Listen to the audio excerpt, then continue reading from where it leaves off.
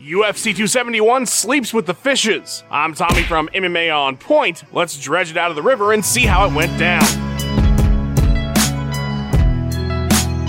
The UFC's 9th Houston card, which ties it for second all-time behind Vegas, saw 14 fights with 2 KO TKOs, 4 subs, and 8 decisions for a total cage time of 2 hours, 57 minutes, 22 seconds. Favorites dominated at betonline.ag. 11 would win, only 3 dogs victorious. Douglas Silva de Andrade's second-round sub was a plus 2,800 prop at BetOnline. You put a couple hundo on that, that's a down payment for a car. If taking down Izzy is the formula, it's not working. He's seen the mat 8 times in his last 2 defenses. That's more than every combined fight he's had in the division. Stylebender is now 7 defenses behind the Spider. It's taken Tai Tuivasa just 22 significant strikes on average to finish his last 5 opponents. Jared Cannonier snapped Derek Brunson's second 5-fight UFC winning streak. Renato Moicano's last 4 wins have all come via rear naked choke, earning him our Groundhog Day award. And Bobby Green landed 188 significant strikes, the most of any fight in his 14-year career, earning him our Fine Wine award. But the stats can only tell us so much. Let's dive deeper. What's up, guys? Jason here with the before and after. So it's been quite the turnaround for Tuivasa. So I went back and looked at his interviews when he was still in the midst of that 3-fight losing streak. If this doesn't sum up where he was at the time, I'm not sure what actually does. I'm a bit of a clown. I like to have fun. I like to get on the piece, as you do. But like I said, 3 losses will kick anyone in the ass, you know. So and that's where I had to be honest with myself, and I don't want to lose again, man. I'm not a loser. So. How can you not love this guy? But Dana was also super complimentary of Lewis as well. You know, he's a big, scary-looking dude, but there's a big heart inside there. We like him a lot, and you know, we'll see what's next for him. And so, what does Ty make of his new contender status? I'm up there in the big conversation with the big boys now, and right now, I'm thinking about partying. Make no mistake, though, he's definitely taking this seriously. Well, I don't really mind. I don't mind being the guy who drinks piss out of shoes and this and that, because I suppose everyone just focuses on all of that, but at the end of the day, I'm knocking the best in the world out. Not much else to say about that fight. It was as advertised. But going into the main event, there's a lot more to look at here with a competitive rivalry that's been going on for a few years now. One thing we heard all week was about Whittaker's mental state. So yeah, I think there was a lot of things going on. Like, I was stressed out by a lot of different things. I've mentioned it before, like I was burnt out in a whole host of other stuff. Yeah, I remember that. There were a lot of mental things, I think, you know, I got sorted post-fight, but that I couldn't quite deal with until I had that L. This one's much happier. Right? This one's much. I'm just enjoying it. I'm enjoying it. I feel I'm a much happier person. So I went back and actually had a look and took a deep dive through some of the old podcasts with his team, and the man seemed like a pretty much entirely different person back when they fought in 2019. It's even hard for me to talk about, really. It's hard for me to talk about. I've never talked about this sort of stuff, but I get depressed and losing, and seeing how far I've fallen. No, I start to go in like a downward spiral into what you would call depression. It starts slowly, like you just don't want to go out, or you just don't feel like training. Your mate will call you, and instead of answering, you just be like, I can't bother, and you put it down. Or you'll get text messages, and you'll be like, and you just don't want to, you feel like you just can't be bothered replying to text messages. Like I start to really retreat within myself and just feel bad. I just feel terrible. I feel unmotivated to do things. And I should point out that this was being recorded only about 2 months before he fought Adesanya the first time, but he was actually describing what it was like going through his fight camp for Kelvin Gastelum that got canceled. Even when you look at that, though, we're only looking at a few months separation between those fights and when they were supposed to happen. But when you look back into what he was saying before the fight over the past weekend, he does at least seem to say that he was still coming out of it and directing a lot of that in the form of anger. I think all of the external factors I just kind of directed towards him. Yeah. And took it out on him, which then clouded my mind with anger and hate.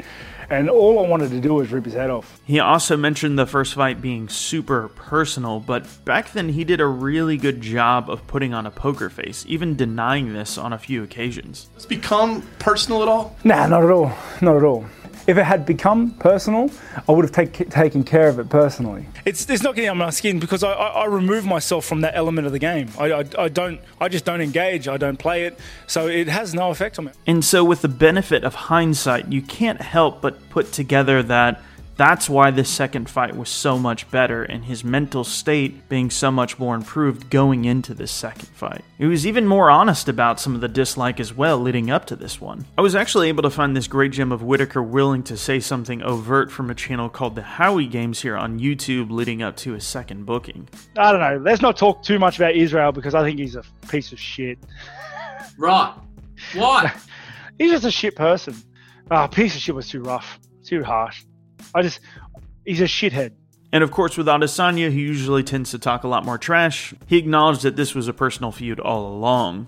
You know, there's no secret that we don't like each other, and there's no need for it. There's no need for us to like each other. So where does this put them now? Will there be a third fight down the line? Honestly, a third fight between me and Izzy is inevitable.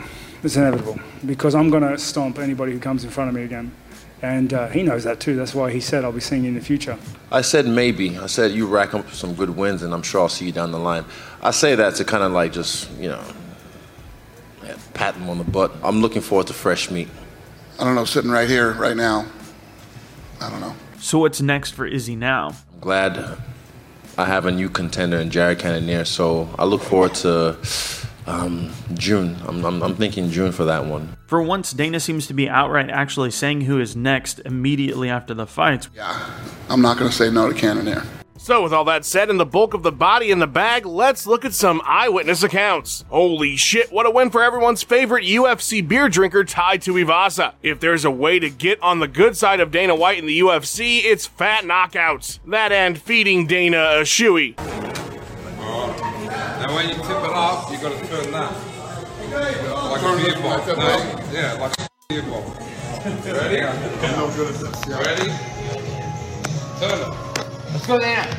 Now everyone's out there preaching for a Tuivasa Ciryl Gane showdown, and if that's next, what a jump that would be, especially considering his last opponents. Tuivasa's last 5 opponents: Struve unranked, Hunsucker unranked, Hardy unranked, Sakai 11, Lewis 3. Kinda crazy when you think about it. Hashtag UFC 271. It's pretty heartwarming seeing such a fan favorite achieve this level of success, especially considering at this time 2 years ago, Tai Tuivasa had lost 3 straight and would later joke about having been cut from the UFC. Since then, 5 wins in a row and making his case to be a future title challenger. And Israel Adesanya continues his dominance of the middleweight division, and man has he ticked off some killers. Israel Adesanya's UFC title fight wins: Kelvin Gastelum, check. Robert Whittaker, check. Yoel Romero, check. Paulo Costa, check. Marvin Vettori, check. Robert Whittaker, check. New crown emoji best in the world. And for Robert Whittaker, couldn't be more classy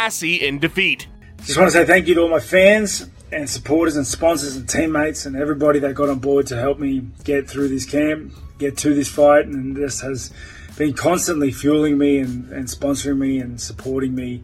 You know, the decision aside, I believe I surmounted one of the biggest obstacles my career has thrown at me in last decade or so. And I come out on top. I feel like I am evolving as a fighter, and every fight you can see a better version of myself. And honestly, it just excites me to see that there is no ceiling. I'm just going to keep getting better. I'm 31 now. I'm just entering the prime of my career. Now that the card's been thoroughly examined, it's time for a final analysis. Nobody has ever KO'd Derek Lewis like that. I went back and checked. Tai Tuivasa just reached hardcore MMA fandom legend status, and he's possibly a win away from competing for gold. Heavyweight is truly insane. With 4 defenses, Adesanya has become the second most successful middleweight champion of all time, but it appears he's having similar issues as the Spider. Some slightly mundane defenses. Cannonier will certainly serve as a major dragon for Adesanya Adesanya to slay, but it doesn't feel like there's any Chael Sonnens waiting in the wings for Izzy. For such a special talent with mountains of charisma, it feels like Stylebender had more steam as a contender. His star shined brighter. It's of course not his fault, but it feels like his fights should feel much bigger. It'll be very interesting to see where things go for Adesanya if he continues to reign over the division for years to come. Ultimately, what matters in the title game is winning, and Izzy is certainly good at that. Thanks for watching. Please give us a like and subscribe. We've got 3 new videos or more for you every single week. Let us know what you thought of the video in the comments below. Follow On Point MMA on Twitter, and have yourself a wonderful day.